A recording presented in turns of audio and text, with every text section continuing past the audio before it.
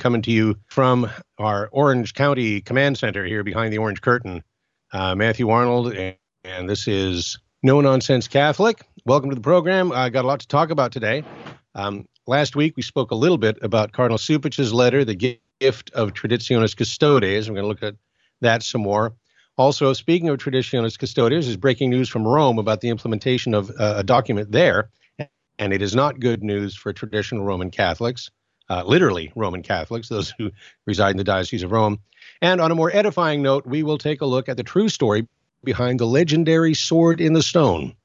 But first, the gospel from this past Sunday in the traditional calendar, which was the parable of the weeds and the wheat from Matthew 13, our translation today taken from the New Catholic Bible. He then proposed another parable to them. The kingdom of heaven may be compared to a man who sowed good seed in his field. While everyone was asleep, his enemy came, sowed weeds among the wheat, then went away. When the wheat sprouted and ripened, the weeds also appeared. The owner's servants came to him and asked, "Master, did you not sow good seed in your field? Where then did these weeds come from?" He answered, "One of my enemies has done this." The servants then asked him, "Do you want us to go and pull up the weeds?" He replied, "No, because in gathering the weeds you might uproot the wheat along with them. Let them both grow together until the harvest. At harvest time I will tell the reapers, 'Collect the weeds first and tie them in bundles to be burned. Then gather the wheat into my barn.'" Thus far the words of the Holy Gospel. Now, the 13th chapter of Matthew is called the Day of Parables because Jesus tells the parable of the sower and the leaven, the mustard seed, the parable of the net, and of course the one we just read, the parable of the weeds and the wheat. And the interesting thing about this chapter is that our Lord himself tells us the reason he teaches with parables and offers the true interpretation. Verses 34 and 35 say, Jesus told the crowds all these things in parables. Indeed, he never spoke to them except in parables. This was to fulfill what had been spoken through the prophet. I will open my mouth to speak in parables. I will proclaim what has been hidden since the foundation of the world. And then it says his disciples approached him and said, "Explain to us the parable of the weeds in the field."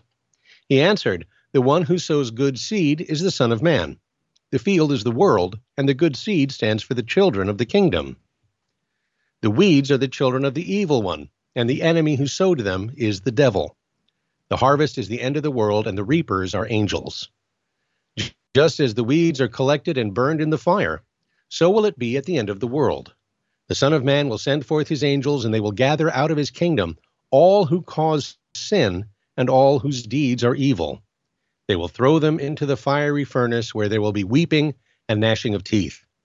The righteous will shine like the sun in the kingdom of their Father. He who has ears to hear, let him hear." Now, by the way, in the Douay translation, the weeds spoken of in this parable are called cockle, which is also known as darnel, which looks very much like wheat until the ears appear, until they ripen. That's why the scripture says the weeds were only discovered after the wheat had sprouted and ripened. So God suffers evil in his church. Why? Well, number one, because he gave us a free will. And number two, that the sinner might have time for conversion.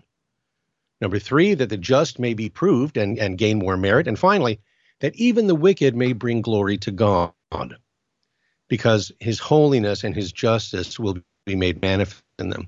As Father John Law said, the highest purpose of all created things is to give glory to God. And by giving glory to God, men lay the foundations of their own happiness. If they fail to do this, then God is glorified by the exercise of his justice towards them. Also, when we say that God suffers evil in his church, we don't mean the teaching church, but in what we call the learning church, all right, when some members of the church, instead of following her teaching, are at times led away by the false maxims of the world.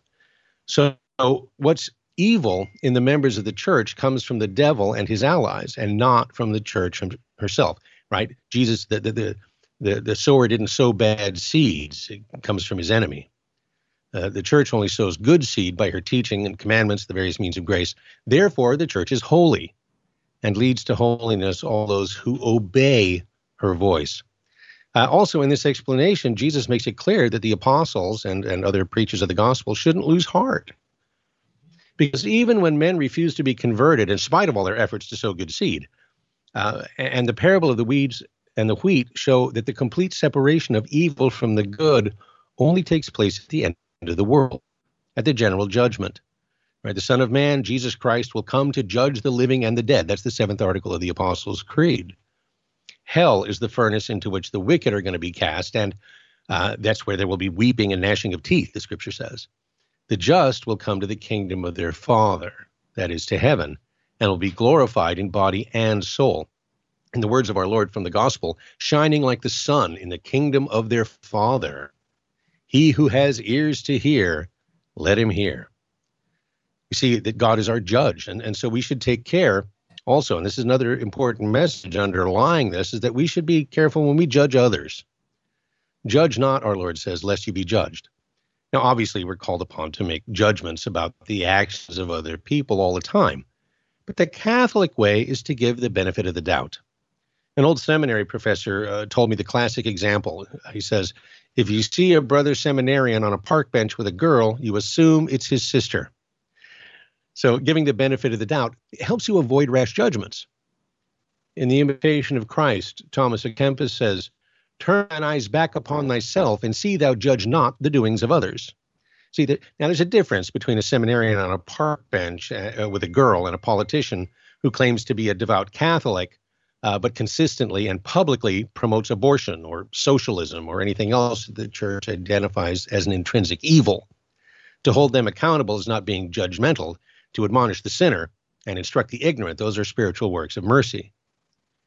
But most situations aren't so black and white, and hence the words of Thomas à Kempis. We gain nothing by criticizing others, but are often mistaken and thereby offend God. I think this is especially true of social media, where people post these knee-jerk reactions that are born of our biases and not from mature reflection. But it's also not new. I mean, back in the Middle Ages, Thomas à Kempis says, we often judge a thing according to our own preference, and therefore our judgment is emotional rather than objective.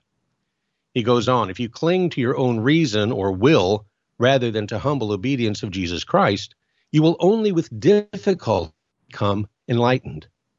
For it is the will of God that we be perfectly subject to him, rising above our own reason and will by an ardent love.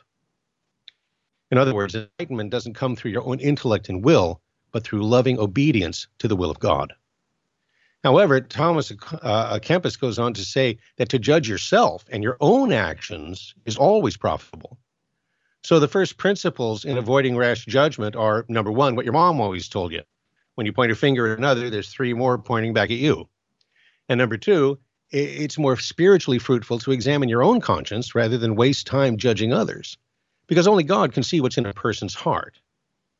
In other words, God didn't give you a conscience in order to judge others, but to judge yourself. And Jesus says in the Sermon on the Mount, do not judge so that you in turn may not be judged. For you will be judged in the same way that you judge others. And the measure that you use for others will be used to measure you. Why do you take note of the splinter in your brother's eye, but not the wooden plank in your own? À Kempis tells us there's always going to be defects in others and in ourselves, which we cannot correct. Therefore, we must support, comfort, and assist one another, instructing and admonishing one another in all charity. And that's no nonsense. Okay, when we come back, the true story of the sword in the stone and more on Traditionis Custodes, that and even more when No Nonsense Catholic.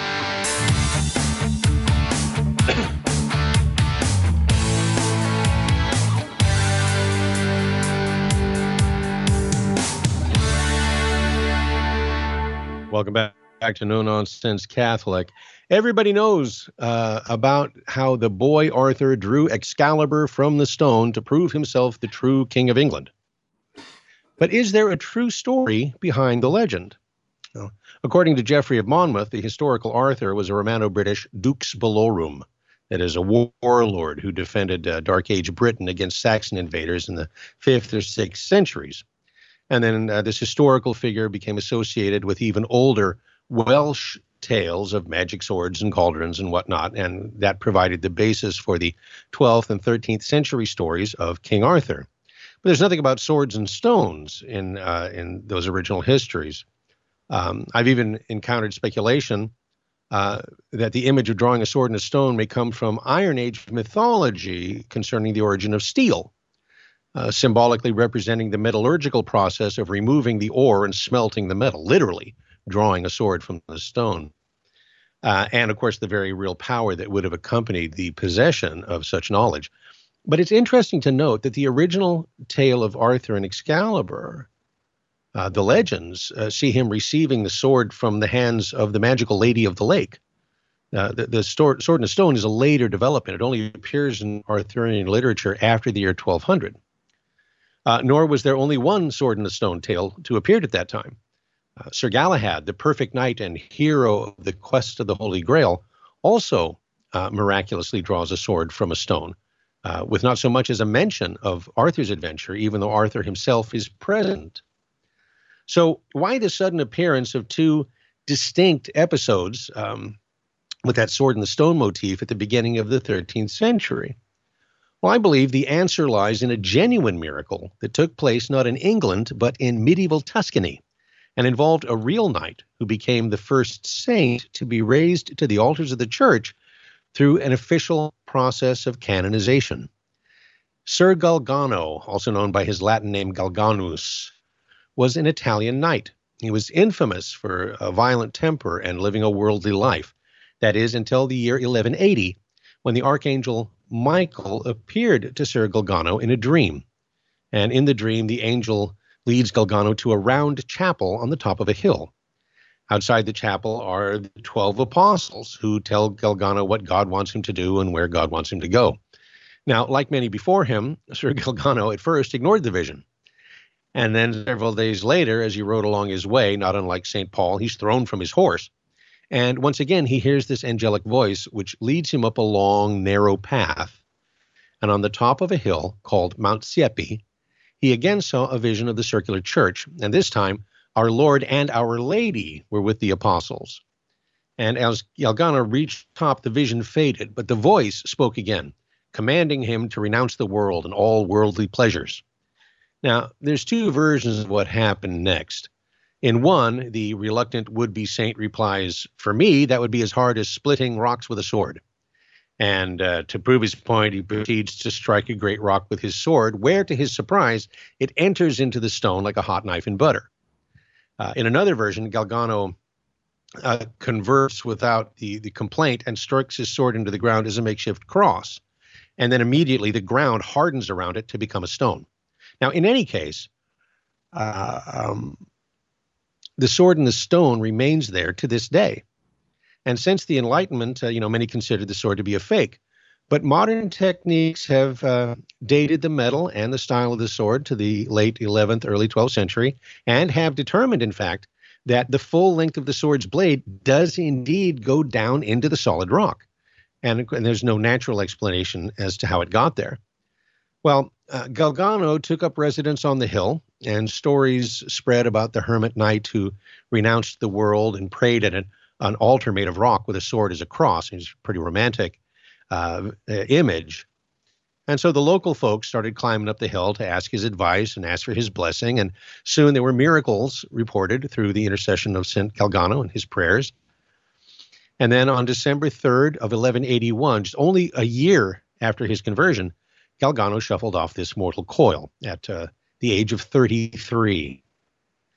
But his reputation was already so great that bishops and abbots attended his funeral. And the next year, the local bishop gave Monte Siepi to Cistercian monks to build a shrine over Galgano's sword altar. And the canonization process for St. Galgano was opened by Pope Lucian III just 4 years later in 1185. The sworn testimonies of the miracles performed by the saint during his lifetime and through his intercession after his death are the oldest surviving acts of an official canonization process. So he is the first officially canonized saint of the Catholic Church, when he was gone through the canonization process. The Liturgy of the Hours to this day celebrates St. Galgano every year on the 30th of November. So according to local lore, there were many attempts to steal the sword, but no one could draw it from the stone. Does that sound familiar? It should. Also, there was reports that some who would be thieves, those who had tried to take the sword out, then met with untimely deaths, including one fellow who was torn apart by wolves. Anyway, by the year 1220, Cistercians had built a circular chapel, just like in his vision, around the sword and the stone, and had attached a monastery. And the sword chapel has been the site of many miracles and remains a popular place of pilgrimage today. You can still go and see the sword, although it's under plexiglass at this point. Now, this story is like a perfect storm of my many interests. First and foremost, it's the story of a medieval Catholic saint. And then it's also the story of the beginning of the canonization process. It also involves the Cistercian order, which, of course, is the religious family of St. Bernard of Clairvaux, who's my favorite saint and doctor of the church.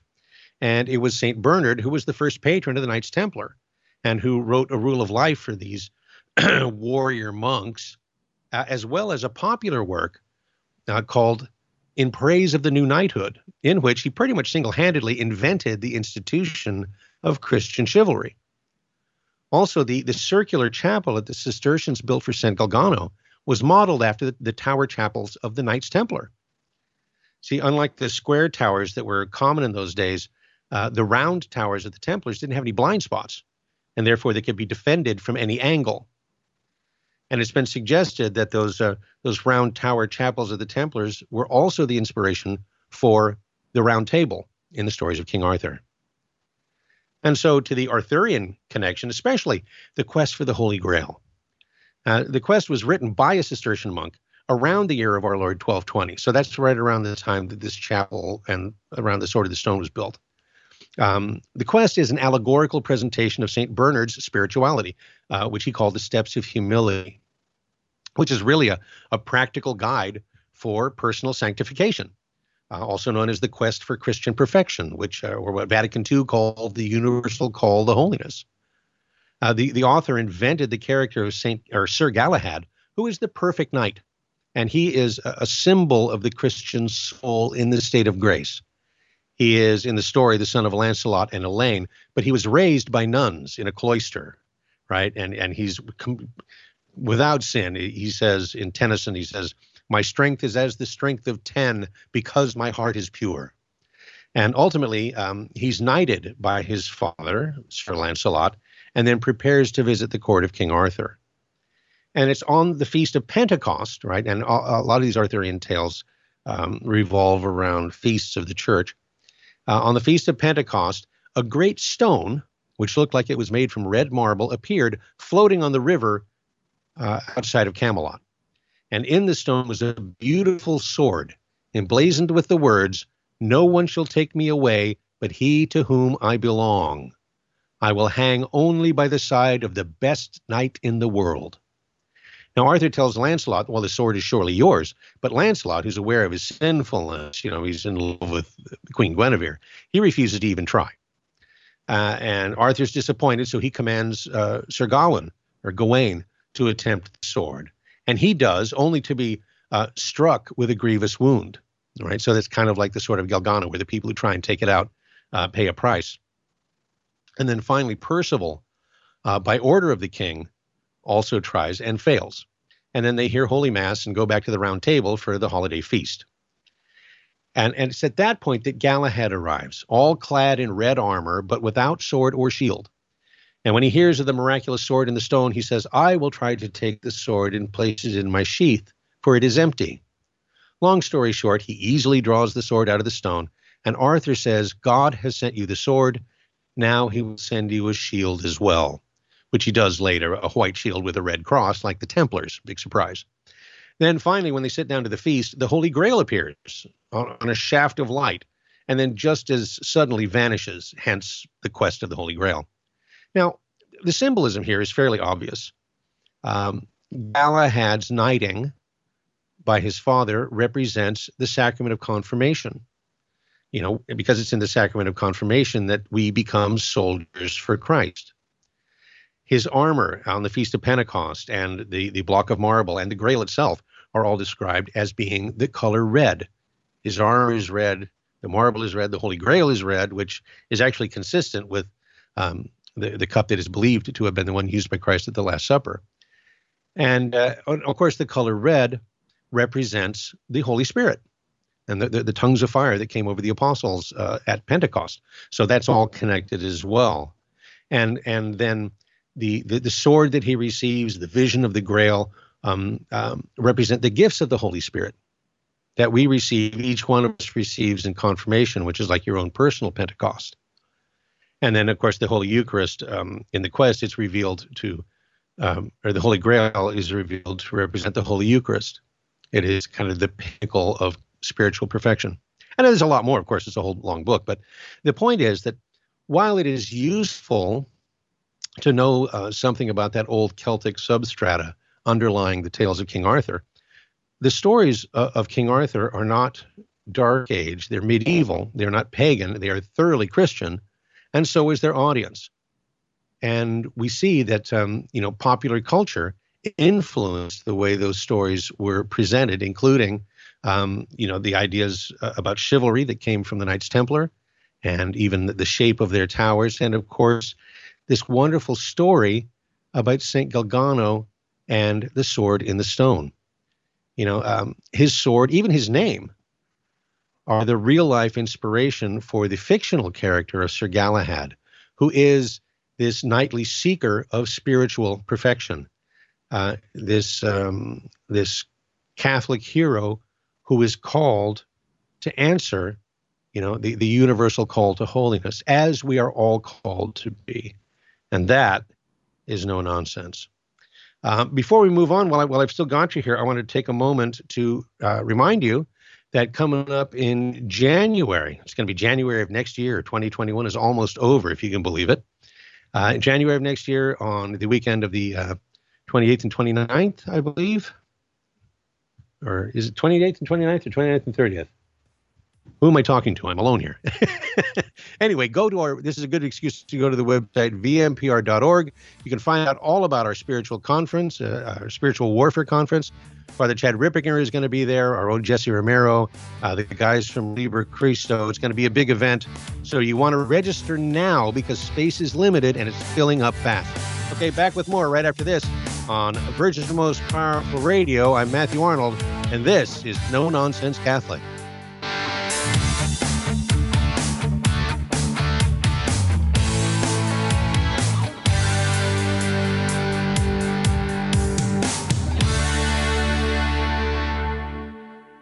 Okay, did a quick bit of research. The Spiritual Warfare Conference is January 29th and 30th. So a 2-day conference this year. And again, I reiterate, if you are interested in going, you should register immediately, if not sooner, because it is filling up quick.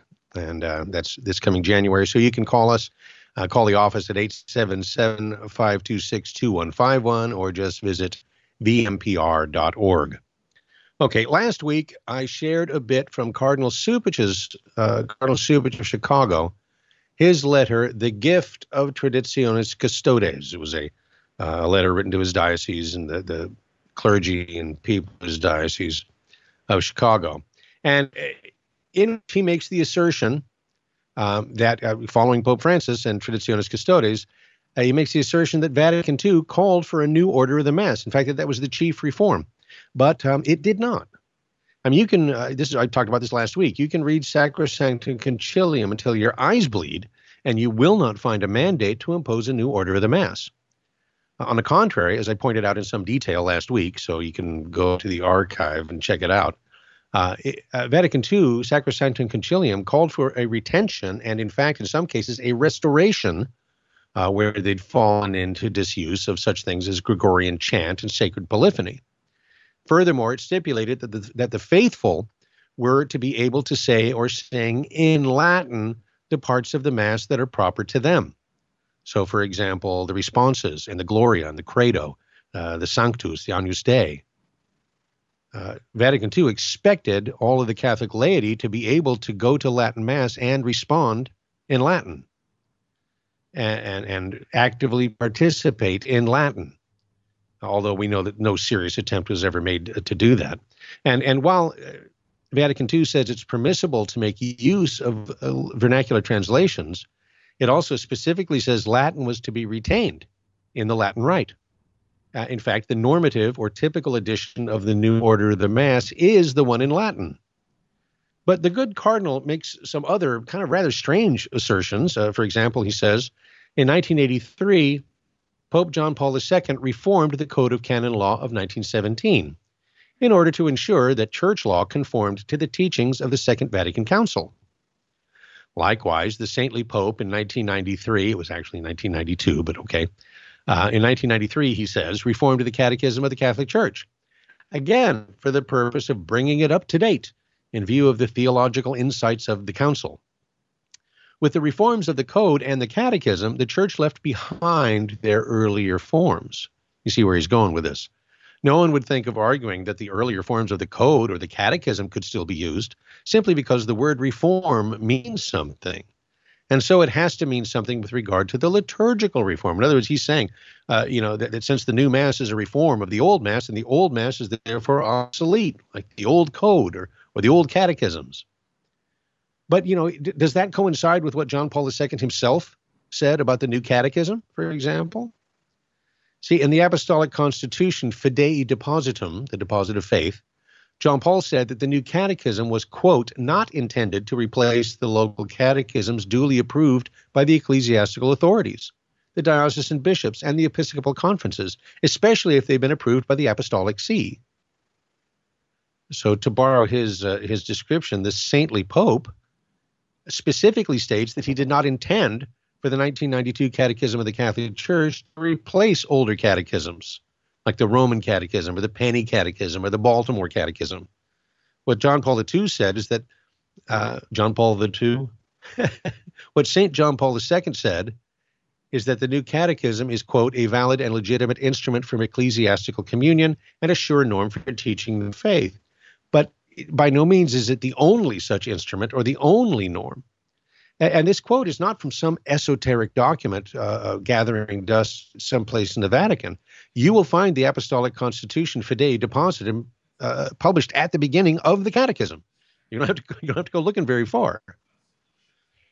Pardon me. Likewise, Cardinal Ratzinger, when he was head of the CDF, wrote a rather comprehensive document back in 2002, which was entitled or subtitled The Catechism of the Catholic Church, 10 Years Since Its Publication.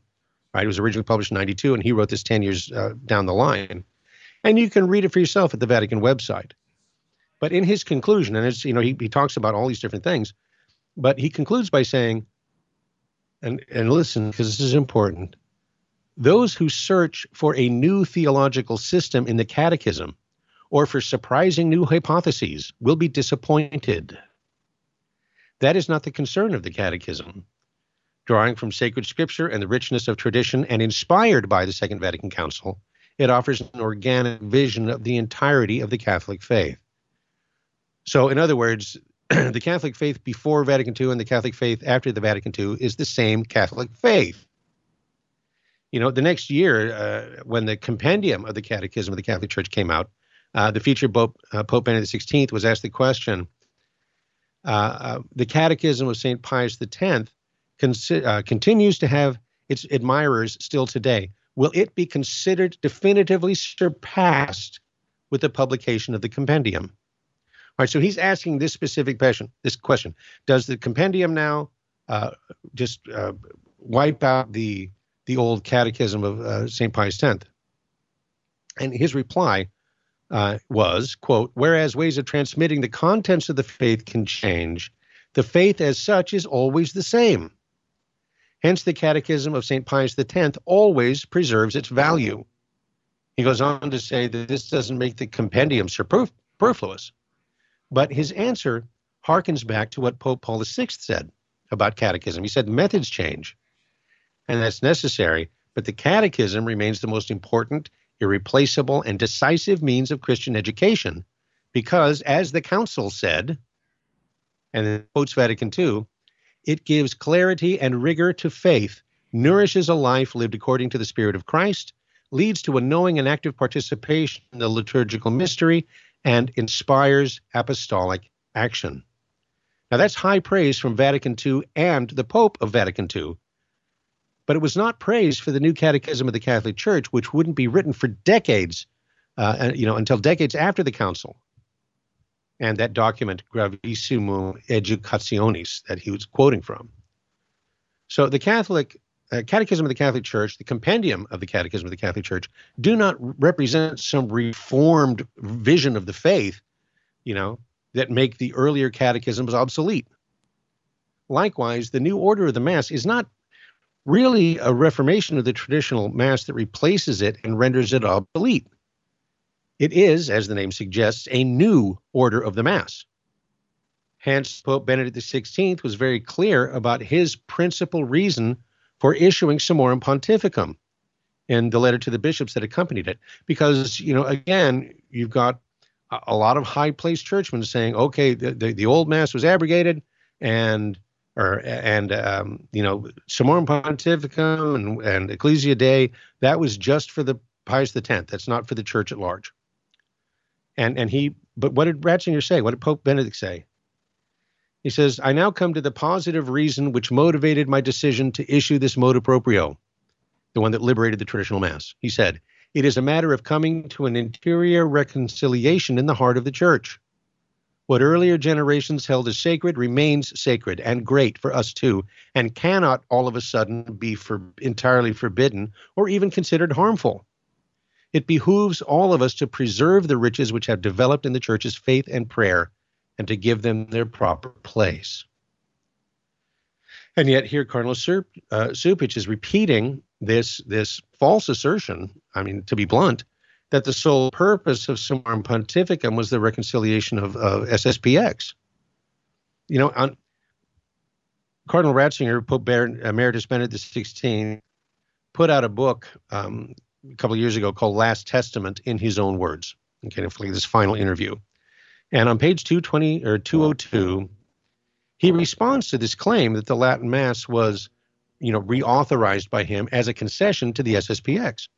He says, and I quote, that is absolutely false. For me, what is important is the unity of the church with itself, in its interior, with its past, that which was holy for her before should not in any way be evil now. And as the title of the book implies, those are his own words. And they really leave no doubt whatever about Benedict XVI's intentions. And there's more, but they're just mostly points that I've covered before about the Pope's kind of unfortunate motu proprio. But as a final note, Cardinal Cupich gives some pastoral advice to the priests of his diocese. Number one, that they need to, and I'm quoting, accompany people in coming to an understanding of the link between the way we worship and what we believe. Well, I can assure Cardinal Cupich that traditional Catholics are well aware of the axiom lex orandi, lex credendi. It is, in fact, precisely a lively appreciation of the, quote, link between the way we worship and what we believe, as he says, that has brought and continues to bring so many Catholics to the traditional liturgy. Because it better represents, at least in their opinion, what the church really teaches. And in the same vein, he goes on to suggest that pastors should possibly even visit with the faithful, this is, quote, with the faithful who have regularly attended Mass and celebrated sacraments with the earlier rituals, to help them understand the essential principles of renewal called for in the Second Vatican Council. And this, of course, is as misguided as it is condescending, because the simple fact is that many Catholics who assist at the traditional Latin Mass today, and I dare say many still are, staunch defenders of the essential principles of renewal called for in the Second Vatican Council. It's precisely because so many of these essential principles were ignored by the liturgical reformers or betrayed by relentless liturgical abuse that is behind so many solid Orthodox JP2 We Love You Catholics abandoning the new order for the traditional Latin Mass in the first place. Now, here's what Benedict XVI told the bishops, including the then Bishop of Rapid City, His Excellency Blaise Cupich. And I quote, many people who clearly accepted the binding character of the Second Vatican Council and were faithful to the popes and bishops, nevertheless also desired to recover the form of sacred liturgy that was dear to them. And he told us why as well. And we're going to look at that when we come back. Hey, you are listening to No Nonsense Catholic here on Virgin Most Powerful Radio. I am your host, Matthew Arnold. Don't go anywhere. We will be right back.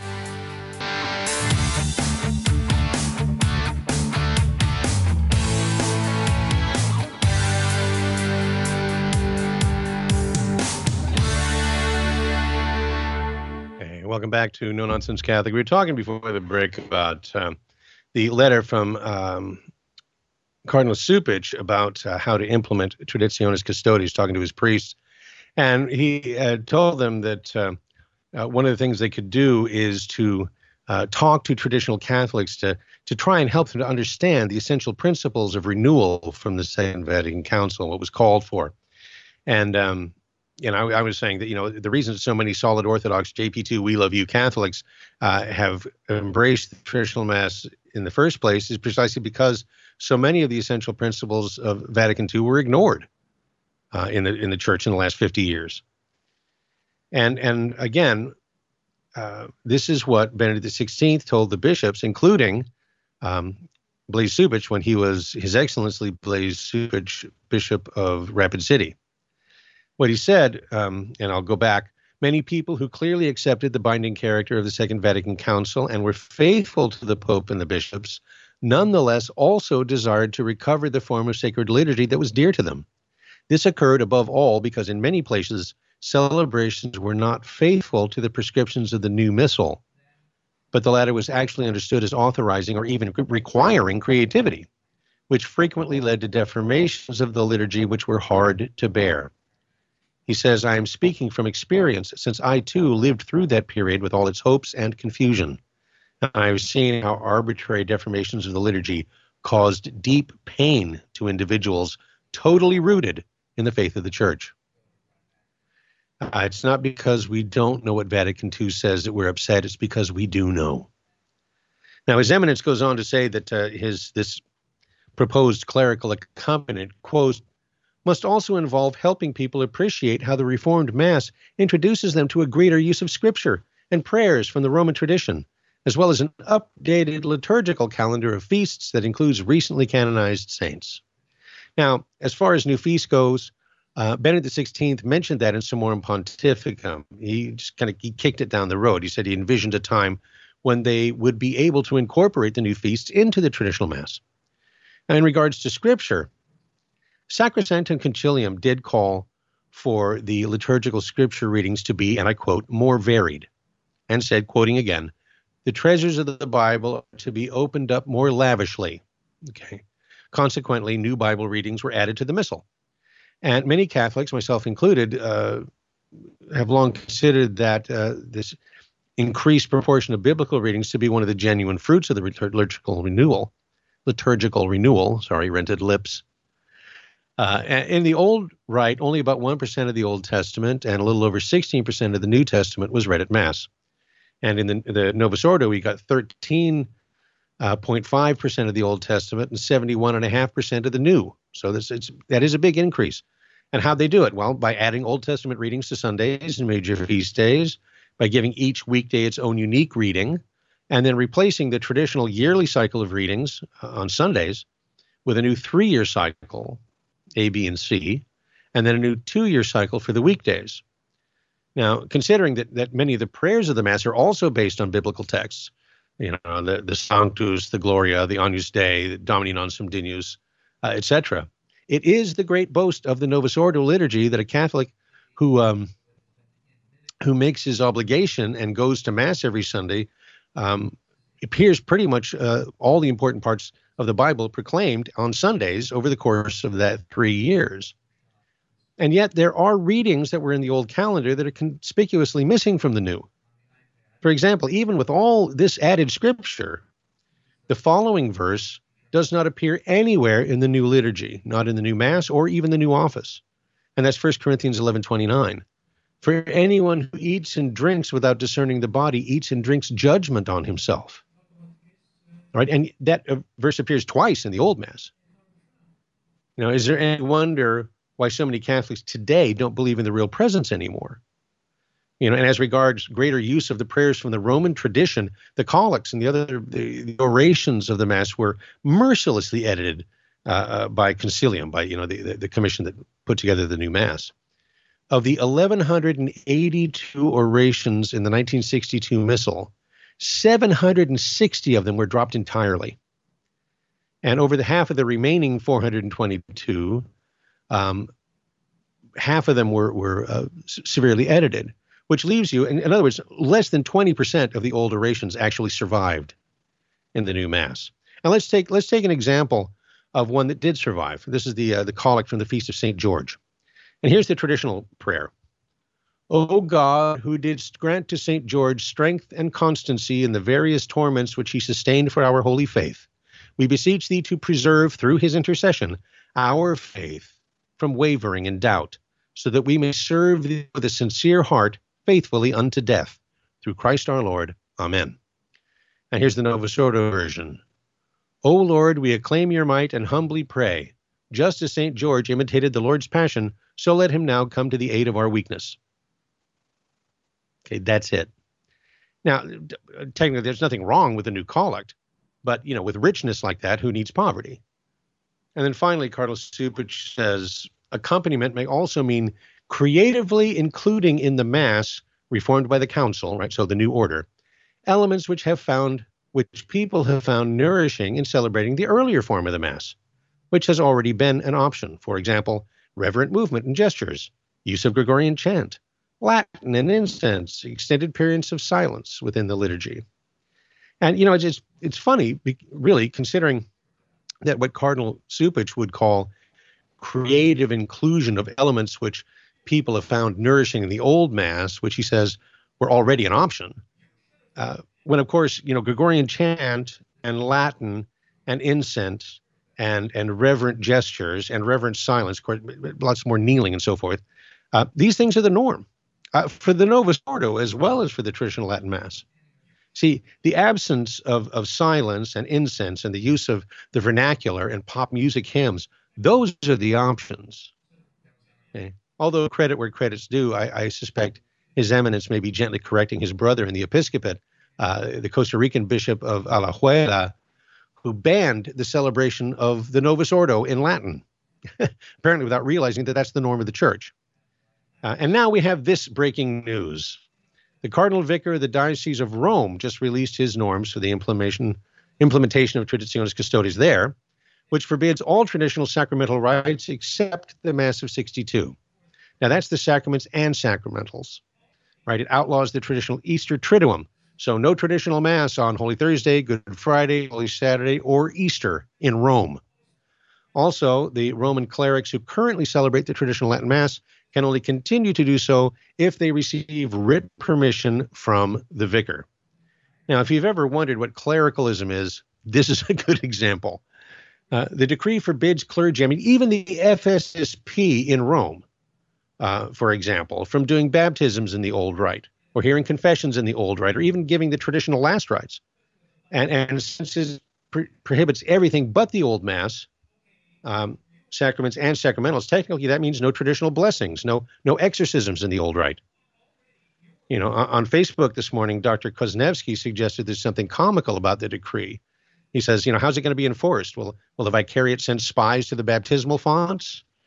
Will they wiretap the confessionals to find out if priests are in compliance with the Montinian form, as he calls it? Will the vicariate appoint a companion to monitor the priest as he assists a dying man so that he doesn't use the old rite of extreme unction?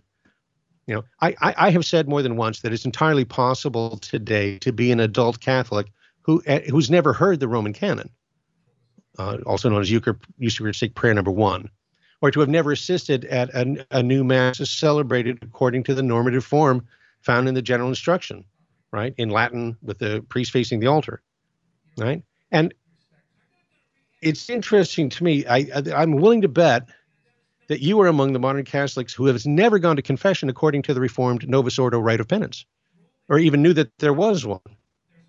Now, sure, the priest will pronounce the absolution according to the new formula, but did you even know there was a Novus Ordo rite of confession? I've only ever experienced it once. I was at my parish church, and confessions seemed to be taken a lot longer than usual, and turns out that a bishop emeritus of the diocese, who was a dyed-in-the-wool Vatican II liberal, was hearing confessions at our church that day. And to tell you the truth, when I went into the confessional, I was kind of excited. For one thing, His Excellency was vested in an alb as well as a stole, which the new rite requires, by the way. And the only reason I knew what to do when he started into the Novus Ordo rite of penance is because I was a very zealous recent convert who went into the confessional with a prayer book that included the rite right after the examination of conscience. Now, I'd read it over a number of times, but I wasn't taught about it in RCIA. None of my Catholic friends knew anything about a new order of the Sacrament of Penance. And so if you've never experienced it, here it is. It begins with the reception of the penitent. The priest makes sign of the cross in the name of the Father, and Son, and the Holy Spirit. And then he says, may the grace of the Holy Spirit fill your heart with light, that you may confess your sins with loving trust, and come to know that God is merciful. And the penitent responds, Amen. And then there's the reading of the Word of God from Mark chapter 1.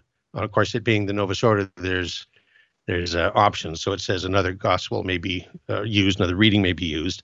And only then do you get around, after he reads from the Bible, then you get around to the confession of sins, and he gives you your penance.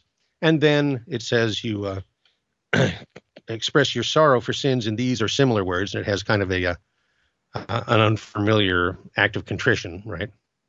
And then followed by the absolution, which we all, know and expect. God the Father, mercies through the death and resurrection of his Son, et cetera, et cetera.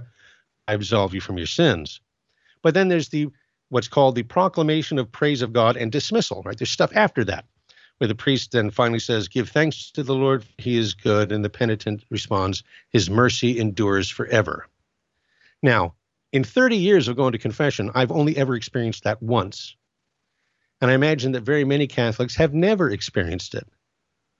So why even bring this up? Well, I guess my point is that today's liberal clergy don't seem to care very much about the proper celebration of the new liturgical rites, just so long as nobody gets to celebrate the traditional ones.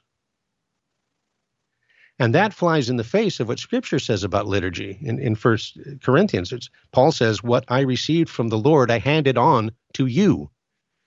And what Catholics have been receiving and handing on for centuries, what always and everywhere has been considered the most holy thing this side of heaven, is suddenly the most forbidden. So I guess the question is, what are they so afraid of? And that's no nonsense. All right. Thank you so much for being with us this week. I'm Matthew Arnold here for Virgin Most Powerful Radio, and we will be back next Wednesday for our next live broadcast. Of course, the archive is up on vmpr.org and all of your favorite podcast platforms, so lots of ways to listen to the programs. I encourage you to listen to all of them. We also have a new program starting up with Barbara McWigan called The Fight for Life, and Bishop Strickland, Jesse and Terry, all of that great stuff. So please don't be afraid to visit vmpr.org. Click on the donate button if you can help us out. And in the meantime, please keep us in your prayers, and we'll do the same.